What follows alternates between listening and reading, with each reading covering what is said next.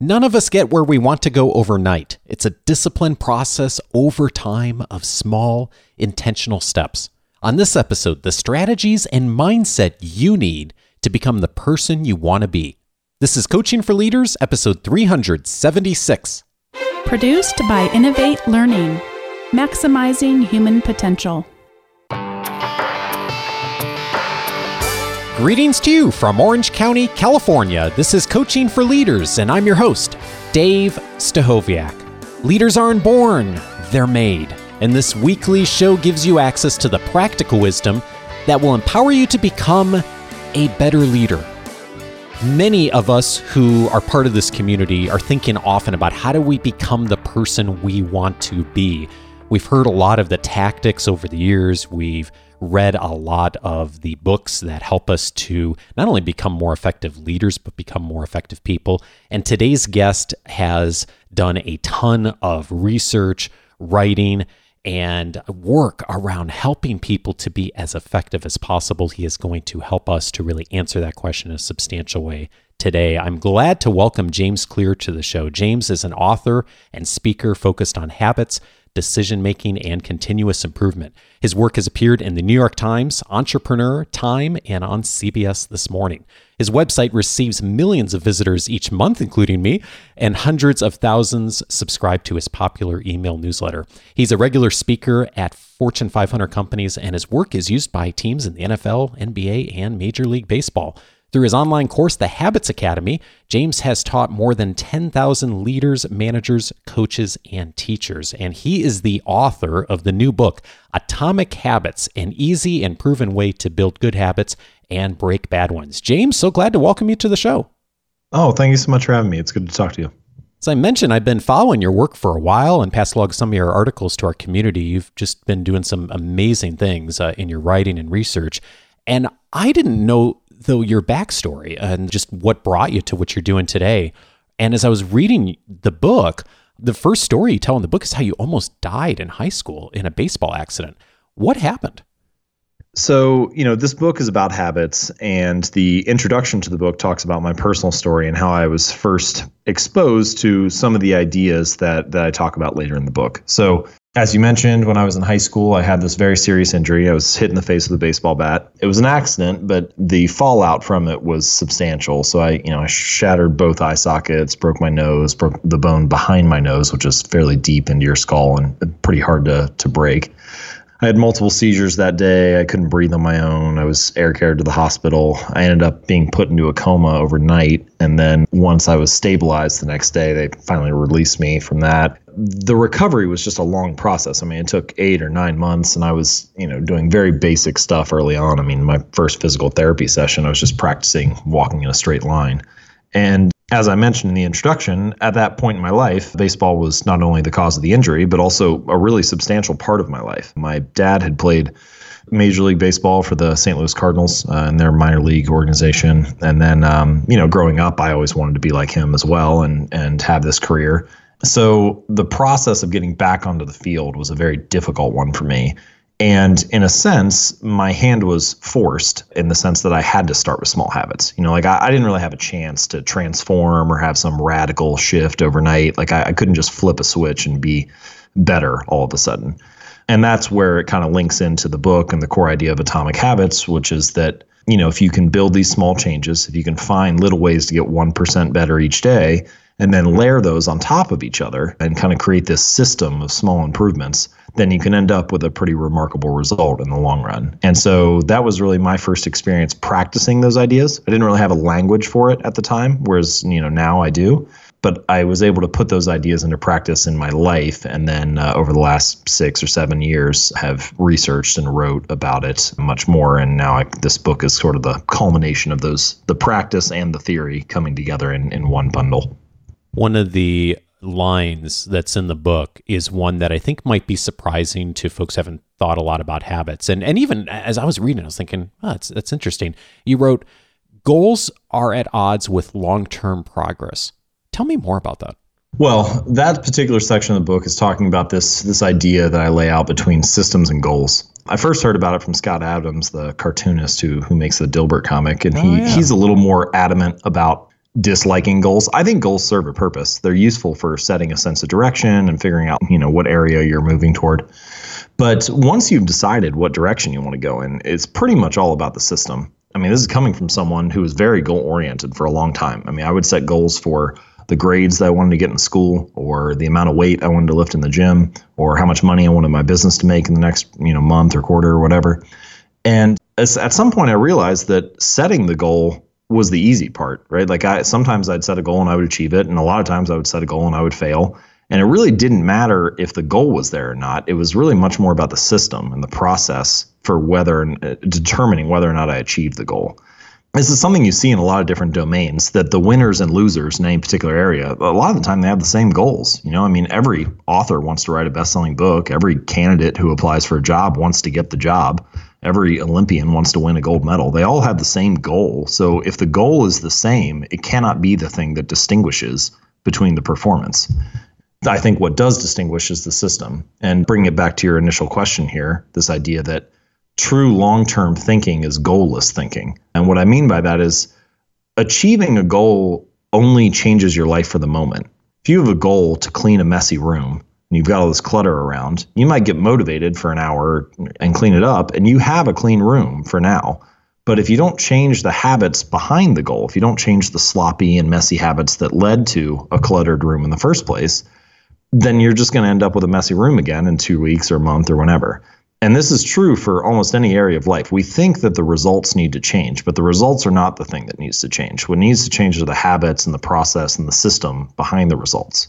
It's like we treat a symptom without treating the cause. And so if that is true, then when you achieve goals, you're only changing your life for the moment. It's just a point in time. I mean, even if you play your whole life to win the Super Bowl, and you win the Super Bowl, but then the next season starts again the next day. And so the people who truly master their craft, they're not in it for the goal. Goal-oriented thinking is about winning a particular game, but system-oriented thinking is about continuing to play the game. And I think that if you look at pretty much any master, no matter what the field, they have this sort of goalless approach where they're just looking for ways to endlessly refine and continuously improve. And so if you can shift your focus from the outcome and from the goal and more toward the system, then ultimately you often end up with better results, which of course is the paradox of all of this. We set goals because we want to achieve results, but if we just focused on the system, that's probably how we would actually get there. Yeah, that point really struck me as you wrote that you can start a new habit with a lot of motivation, but you keep it going by really it becoming part of your identity. And you really do make this clear distinction in your work on outcome-based habits versus identity habits. What is the key part of that distinction when you think about that? Many habits are implicitly outcome-based, which is to say that people start with the outcome they want to achieve, and then they come up with a plan or a set of habits or a process for trying to achieve that. So it's, I want to get skinny, and so I'll follow this diet, and then I'll lose 20 pounds. And typically, people don't really think about it much more beyond that. But I would say that there are sort of multiple levels of change. So there's the outcome-based change, which I would say is like kind of the outer layer of this onion. Then there's the next layer in, which are the habits and the process and the system. And so that's kind of the second layer. But then there's the deeper layer, which I would call your identity, the set of beliefs that you have, the self-image. And most people start with the outcome, come up with a plan. The identity just sort of comes naturally. The key here is not that one level is better or worse than the other. The key, and the answer to your question, what is the most crucial part of this process? I think the key is the direction of change. So rather than starting with the outcome and letting it fall naturally from the habits to the identity, it's more useful probably, and in many cases certainly, to start with the identity and then build your habits around that and then let the outcomes and results come naturally. So I just gave the example of, I want to be skinny. So outcome is I want to lose 20 pounds. If I follow this diet, then I'll lose weight or whatever. And then you don't even think about, what kind of person does that mean I have to be and so on. But if instead you inverted that and said, well, who is the type of person that could lose 20 pounds? Well, maybe it's the type of person who doesn't miss workouts. Then you focus on fostering that identity. So the identity is the first thing. I want to become the type of person who doesn't miss workouts. Then you build the habits. Okay, how do I build the habit of not missing workouts? And then you let the result come naturally. And I think that this not only gets you to focus on mastering the art of showing up and fostering the identity of being the type of person you want to be, It also helps a little bit with mitigating such a focus on results and lets you push that off a little, because there's this weird thing that happens sometimes if you build an outcome-based habit, which is that you make it all about the outcome. It's like, well, I set a goal to lose 20 pounds, so if I only lose 15, then I feel like a failure, which of course is the exact opposite of how you should feel because you're making progress. And so goals sometimes box you into this either or dichotomy. Either you achieve the goal and you're a success, or anything else happens and you failed. And identity-based habits overcome some of those pitfalls by helping you show up each day and foster that identity rather than worrying about when or where a particular result will occur. Yeah, and as you point out, that so much of our society, certainly our business culture, is focused around short-term, immediate, or at least fairly close to immediate results. I'm wondering, when you're teaching people this and coaching people on making this shift of stepping away a little bit from the outcome and stepping more toward the identity, what do you find is helpful in getting people to not only shift their mindset a bit, but maybe even being able to articulate that for themselves of what an identity kind of conversation looks like? Well, it's a good question. There's sort of two parts. So the first is like, how do I articulate that? How do I figure out, who is the type of person I desire to be, or what is the identity I should be working toward? And those are big questions. I mean, there are all sorts of exercises people go through for writing out their principles and their values and things like that. And all of that can be helpful. Now, I think the key distinction there is that's not a one-time process. I think you need a habit of reflection and review, something to come back to each year to say, all right, are these still my principles? Are these still the core values that are most important to me? Life is always changing, so you need to evolve alongside it, and that's true for your values and principles as well. The beliefs that make up your identity. From a practical standpoint, I do this in two ways. So the first is I have an annual review at the end of each year. If you want to see them, actually, I think it's jamesclear.com/annual-review. I ask 3 questions. The first is what went well this year? And I usually track the habits that are most important to me. So things like how many articles I've written, how many workouts I've done, how many new places I've traveled to. Second question is what didn't go so well. So, I have to kind of call myself to the carpet and think about where did I fall down? And then the third one is like, where am I headed, or what's coming next? And so that's just a chance to take stock of where I'm at and then look toward the future. And that is sort of the time when I measure my actual behavior, try to become more aware of what I'm actually doing. And then 6 months later, I conduct what I call an integrity report. And that's in the summer. That also has 3 questions. First question is, what are my core values?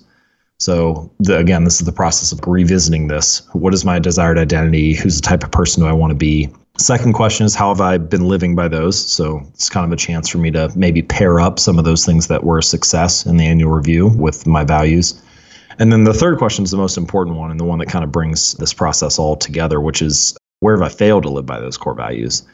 And it's very rare, maybe impossible, to find somebody who doesn't think they have integrity. I mean, pretty much everybody's going to say, yeah, I'm a person of integrity. It's usually not that we make like one grave mistake that pulls us off track. It's a bunch of just this once exceptions. We find ourselves in a circumstance, we're like, well, this time it's a little bit different, so I'll do it this way. But you do that for 3 or 5 or 10 years, and all of a sudden you turn around and the person you are, or the things you're doing, are different than what you thought your character was. And so this third question of the integrity report kind of pulls me back to center a little bit and forces me to make sure, all right, these are the habits I've actually done over the last year, and these are the values that say are important, and these actually matching up. So that process of reflection and review, I think, is important. And I bring it up here because if you're trying to figure out, what is the desired identity I'm working toward, it's going to change. It's a moving target. And so you need a process for updating and expanding your beliefs as life shifts. So the second part of this is, all right, you have a process for reflecting and reviewing and maybe thinking about the type of person you want to be. I should say the first time you go through this, it can be helpful just to reverse engineer a little bit. Most people, even if they don't know the identity they want to build, they do sort of have a better handle on the results they want. So if you said something like, I want to have a business that earns $1 million next year, well, you could say, all right, well, who's the type of person that could run $1 million business? Well, maybe it's the type of person who makes 5 sales calls a day or something like that. Mm-hmm. And so then you start to get closer to what that identity is, so that question, who is the type of person that, can help answer that a little bit. You just plug in the result you want there and kind of back into the identity that way. And then, of course, you update and improve from there. But once you have an idea of what you're looking to move toward, it really becomes about the habits that you're building. And this, I think, is a really crucial part of at least my approach or my process, which is that your habits are how you embody a particular identity. So every time you make your bed, you embody the identity of someone who is clean and organized. Every time you sit down to write, you embody the identity of a writer. Every time you go to the gym, you embody the identity of a fit person. And so in that sense, your habits are how you prove an identity to yourself. And this is a really crucial part of the process, because oftentimes people will throw out phrases like, oh, just fake it till you make it, or something like that. But fake it till you make it is asking yourself to hold on to a belief without evidence for it. And there's a word for that. It's delusion. If a belief does not have evidence behind it, it's really hard for the brain to latch onto it over the long run. But each time that you perform a small habit, each time that it's effectively like every behavior or every action you take casts a vote for the type of person that you believe that you are. And as you cast these little votes, it's like you accumulate this pile of evidence. And the larger the pile gets, the more the scales kind of tip in your favor, and you start to actually believe that about yourself. If you kick a soccer ball once, you don't really think that you're a soccer player. But if you show up to practice every day and do it for an hour each afternoon, at some point, 6 months from now or a year from now or whenever, you sort of cross this invisible threshold and you're like, oh, well, I guess I'm a soccer player. And it works the same way with any other habit or behavior or any other aspect of your identity. Habits are the method through which you prove that identity to yourself. And so this, I think, is another reason why habits are, maybe the ultimate reason why habits are so important. It's true that habits can deliver external results. They can help you be more productive or lose weight or earn more money or reduce stress. And all that stuff is great. But habits also are the method through which we develop our self-image, through which we prove the type of identity and person that we are to ourselves. And so if you can master your habits, you can, in a sense, upgrade and expand your identity. You can prove that you're a new type of person. And that's a very empowering thing if you're looking to build confidence or believe something new about yourself. And it's also a reason why small habits are important, because even if you do something, you might have a really busy day and only have time to get 10 push-ups in. You're like, well, should I even bother? Because I'm not going to get fit just from doing 10 push-ups, which in a results-oriented mindset, in an outcome-based mindset, that is technically true. But if you're focused on the identity-based mindset, then doing 10 push-ups, even when the circumstances weren't ideal, even when life was crazy, even when you were really busy, well, that's still casting a vote for being a fit person, for forging that identity. And in that sense, small habits can be meaningful, even if they're still tiny. And if it's meaningful, it actually is big. And so that's kind of another one of the paradoxes of small habits and the reinforcement of this identity, is that these little actions we take each day, these 1% votes for or against our desired identity, end up reinforcing the type of person we believe that we are. And once you believe it, it's much easier to stick to it for the long run, good or bad. Yeah, the two key steps you mentioned so clearly in this part of the book on how to create this new identity is the two steps of deciding who you want to be and then proving it to yourself with the small wins and the daily votes, as you mentioned. And I'm thinking for a lot of our listening audience, I know a lot of the people you work with too, James, that small win is often an obstacle. You write also, we convince ourselves that massive success requires massive action. And yet a lot of times it's the small things over time that make the bigger difference. How do you help people to kind of reframe their thinking around, I need to take massive action if I'm going to actually do anything meaningful? Well, your habits are like a double-edged sword in the sense that they can compound for you or against you. The phrase I use in the book is habits are the compound interest of self-improvement. So the same way that money can multiply through compound interest, the effects of your habits multiply as you repeat them over time. Time will magnify whatever you feed it. So if you feed it 1% improvements and small positive daily habits, then that will compound over time. And if you feed it 1% declines or errors and small negative habits, then those will compound over time.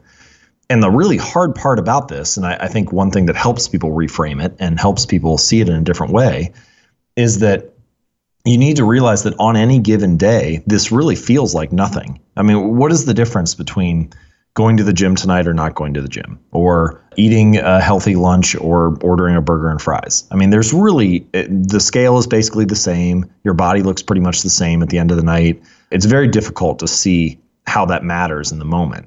And the same thing is true for many other habits. I mean, if you study a new language for an hour tonight, you still haven't learned the language, but it's only 2 or 5 or 10 years later that the effects of those daily choices compound and add up, and it becomes very apparent the difference between making a choice that is slightly better or slightly worse. I think the first step to understanding that is to reframe what that progress looks like in your mind. We often think that it should be like this linear path. You know, I put in a little bit of effort and I get a little bit of results. And so that means if I put in massive effort, then I must get massive results. But in fact, the process of habits compounding and of making change, it actually doesn't look linear at all. It's much more kind of like that hockey stick curve where it's very flat and you don't see a whole lot in the beginning. And this is a hallmark of any compounding process, which is the greatest outcomes are delayed. And so in the book, I refer to this as the plateau of latent potential. But it's this idea that, you know, say you walk into a room and it's very cold. You can see your breath. There's this ice cube on the table. It's like 25 degrees. And you heat it up 26 degrees, 27 degrees, 28, 29. Still, nothing has changed. It's just this ice cube sitting there, 30, 31. And then you get to 32 degrees, and it's this 1 degree shift, no different than all the other changes that came before it. And suddenly you hit this phase transition. The ice cube begins to melt. And a lot of the time, the process of change is a lot like that, where you're putting in work day after day, and you don't really see the outcomes at all. And so it's really easy to get discouraged there. You know, it's like, I've been running for a month, like I can't see any change in my body. Why am I even bothering? Or I've been making all these sales calls for 3 months and, you know, still we aren't profitable. Like, what, you know, why am I doing this? Maybe I'm not cut out to be an entrepreneur. What you need is to realize that the work is not being wasted. It's just being stored. You know, like complaining about putting in a little bit of work and not seeing the results that you want is sort of like complaining about heating an ice cube up from 25 to 31 degrees. The work is still there. You just need to give it time to release. And this is what the process of building slightly better habits often feels like. It feels like you're stuck on this plateau and nothing's working because you expect it to be linear. Put a little bit of work in, get a little bit of results out. And once you reframe what that graph looks like in your mind, I think it becomes a little bit easier to commit to the long term and understand what the process of building better habits looks like and why the outcomes are so often so delayed. I think this is a really hard thing for a lot of high achievers and a lot of people who want to move quickly to, like you said, reframe this. Getting to that point where by realizing that moving smaller and following that path, they actually in the long run will do better. I'm curious, have you noticed for people who are able to kind of reprogram themselves to start to think that way, have you seen any patterns or hacks that have really worked to get people kind of shifting their thinking on that outside of our traditional ways we think of getting better? Well, as you would expect, this is going to vary widely based on the domain that you're talking about or the particular problem people are facing. But I think there are probably 2 principles that people could use that would help a lot. So the first is, I guess for lack of a better term, simplicity or focusing on what matters most. So in many areas, when people look to build better habits, they start doing all this stuff that makes the last 5% a difference. And this is probably true for a lot of projects in general, whether it be work or personal related.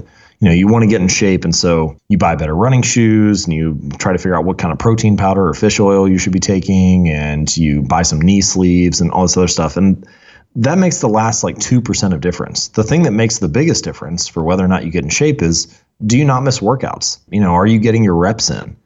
And for pretty much any area, it's similar in that regard. You know, so I tell one story in the book, this guy who was a stockbroker, and he came in, it was one of his first jobs out of college. He's like 23 years old. People weren't expecting a whole lot from him. And within 2 years, he built the biggest book of business in the firm. And he did it just by doing one simple habit. He had these 2 little mugs on his desk, cups, and one of them was empty, and the other one had 120 paper clips in it. And he would make a sales call and put the phone down, and then move one paperclip over and then do it all over again. Pick up the phone, make another sales call. And he would just keep dialing the phone until he made 120 sales calls each day.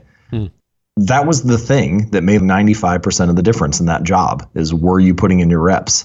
And his partners, his peers, were doing things like reading analyst reports or checking the weather, the local news cycle, trying to predict how that would impact stock market prices, checking what the actual prices were. And he just didn't bother with any of that. He just focused on the thing that was the most important. So that's the first kind of principle that you could take away.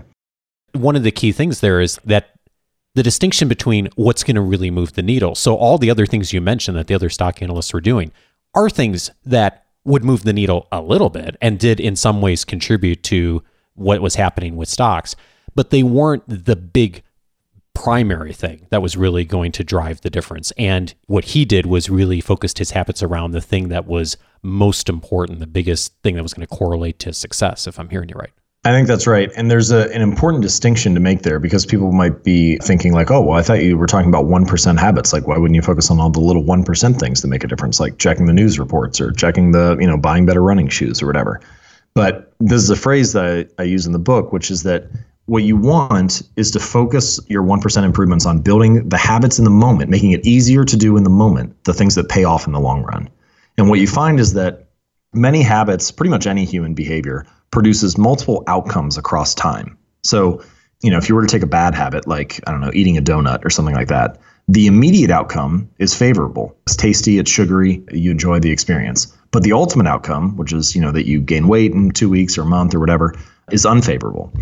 With good habits, it's often the reverse. The immediate outcome of going to the gym, for example, is unfavorable. It's hard, you sweat, takes a little bit of sacrifice, takes time and energy. The ultimate outcome is favorable. You're in shape 2 weeks or a month from now.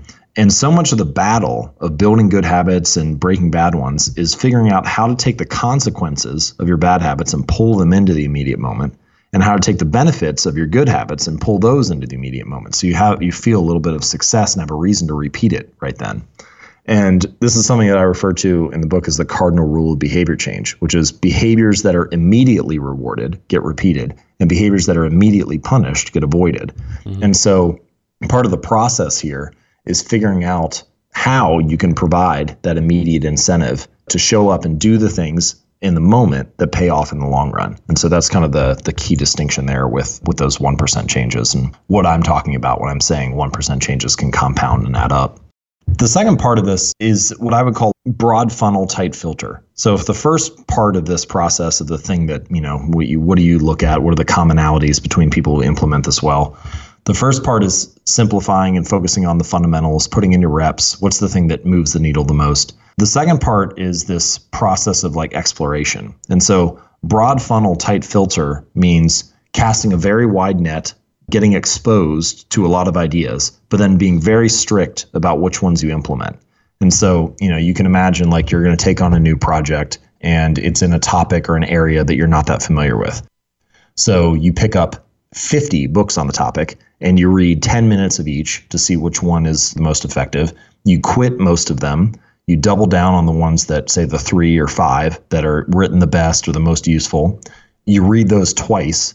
And then from those, you try to pull out, the 2 or 3 ideas that are the most actionable and highest leverage. And so by casting that very, very broad funnel and having a very tight filter, you end up with those most potent ideas, which comes back to the first point about focusing on the things that move the needle the most.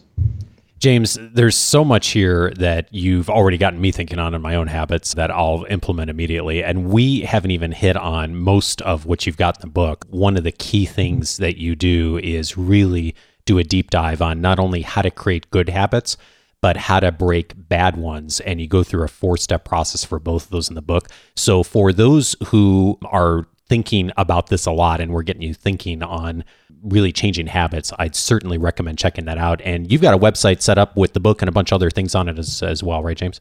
Yeah, that's right. So if you'd like to check out the book and learn more about habits, it's called Atomic Habits, and you can find it at atomichabits.com. And that page not only has links to the book, but also a secret chapter that's not included in the book, chapter by chapter audio commentary from me on why I wrote particular chapters and some of the research behind them. And then a variety of downloads and guides, an appendix on how to apply the ideas in the book to business, another appendix on how to apply the ideas to parenting. So anyway, you can check out the bonus chapters and all the additional stuff also at atomichabits.com. I'm going to have links to all of that in this week's leadership guide for those of you who get that on Wednesday. James, one other question for you is, you've been really, not only through the book, but through your writing over the last several years, you've been doing a ton of research on this. I'm curious, as you've researched and as you've written this book and as you've worked with thousands of people in changing habits, what have you come across in the last couple of years that you've changed your mind on habits and behavior change? The short answer is probably the most common question I get is how long does it take to build a better habit? And so you'll see all kinds of stuff going out there, like 21 days or 30 days or whatever. The most common one right now is 66 days because there was one study done that shows that 66 days is the average amount of time it took to build a habit. But even within that study, the range was quite wide. If it was something easy, like drinking a glass of water at lunch, it was just a few weeks. If it was something hard, like going for a run after work every day, that was like 7 or 8 months. But the honest answer to that question, how long does it take to build a better habit, is forever. Because if you stop doing it, it's no longer a habit. And I think instead we need to look at habits not as a finish line to be crossed, but as a lifestyle to be lived. And if you look at it as a lifestyle to live, as a permanent change to add, then it becomes more apparent why we need to focus on small habits, little changes, small lifestyle adjustments that we can sustain over time. So that's one key thing. The second one is about the power of the social environment. I briefly touched on this earlier, but so many of our behaviors each day are socially influenced or socially reinforced. Society leans heavily on us all. We have things like, you can just take common habits like you step onto the elevator and you turn around to face the front, or you have a job interview and you wear a suit and tie or a dress or something nice. And there's no reason it has to be that way. You could turn around and face the back of the elevator. You could wear a bathing suit to a job interview, but we don't because it violates the shared expectations of the group. And we are all members of multiple tribes. You're members of like big groups, like what it means to be American or Australian or French. And you're members of small groups, like what it means to be a neighbor on your street or a part of your local volunteer organization or a member of your local gym. And all of those tribes, big and small, have shared expectations that are part of them.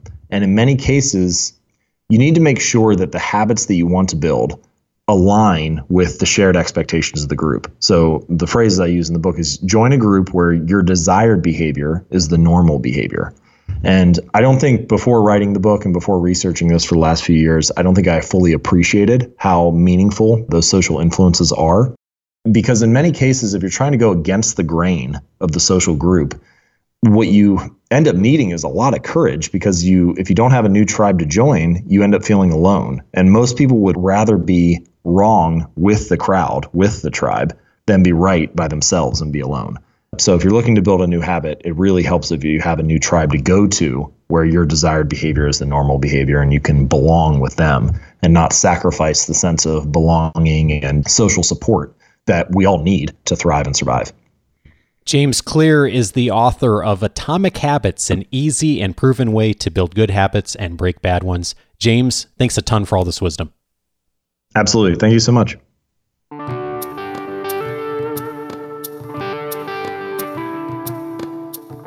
Thank you so much, James, and a number of related episodes. If you found this conversation helpful today, I think you'll also find episode 184 helpful to you, Getting Things Done with David Allen. David Allen, the founder of Getting Things Done and the best-selling author of the book by the same name, joined me on episode 184. We talk through the Getting Things Done system.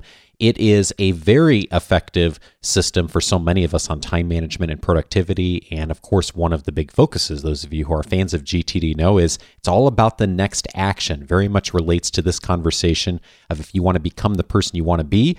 It's not just about having that long-term vision. That's key, as we've talked about on the show many times. It's also key what we do next. What's that very next action? And if you're looking for a framework to do that well, I don't think there's a better one than Getting Things Done on your productivity. Again, that's episode 184.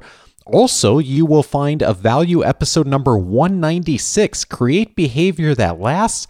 My guest on that episode was Marshall Goldsmith. He talked about his most recent book, Triggers, on that episode. Also, we talked extensively about behavior change as leaders and how he coaches leaders in order to do that more effectively. Also, how he does that in his own personal life. of affecting behavior change. Of course, so much of what we talked about in this conversation is about behavior change and creating good habits.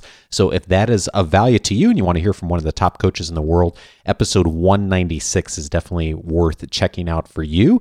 And finally, I'd recommend episode 217, the best way to make new habits reality. Kendra Kinnison was my guest on that episode. She's one of the coaches at Coach.me, and we talked through some of the best strategies to use in order to really get new habits moving. It lines up very well, so many of the things she recommended in that episode with all of the research that James has presented in his new work as well. Again, that's episode 217. And you can get access to all of those past episodes just by going over to coachingforleaders.com/podcast. You'll see a place there you can use the drop-down menu and select the topic you're most interested in, that and many other topics. In fact, habits is one of the topics on the list there. And if you haven't already set up your free membership, you can set it up there and it'll give you access to all of that. Plus, my weekly leadership guide that comes every Wednesday with resources I've tracked down for you during the week that I think will serve you in your leadership development. Plus, access to all the member casts, the entire library, and so much more that's in there. You can activate all of that just by going over to coachingforleaders.com and setting up your free membership. I look forward to seeing you there. Have a fabulous week and see you next Monday. Back with my friend Tom Henschel talking about how to lead offsites. See you next Monday. Take care.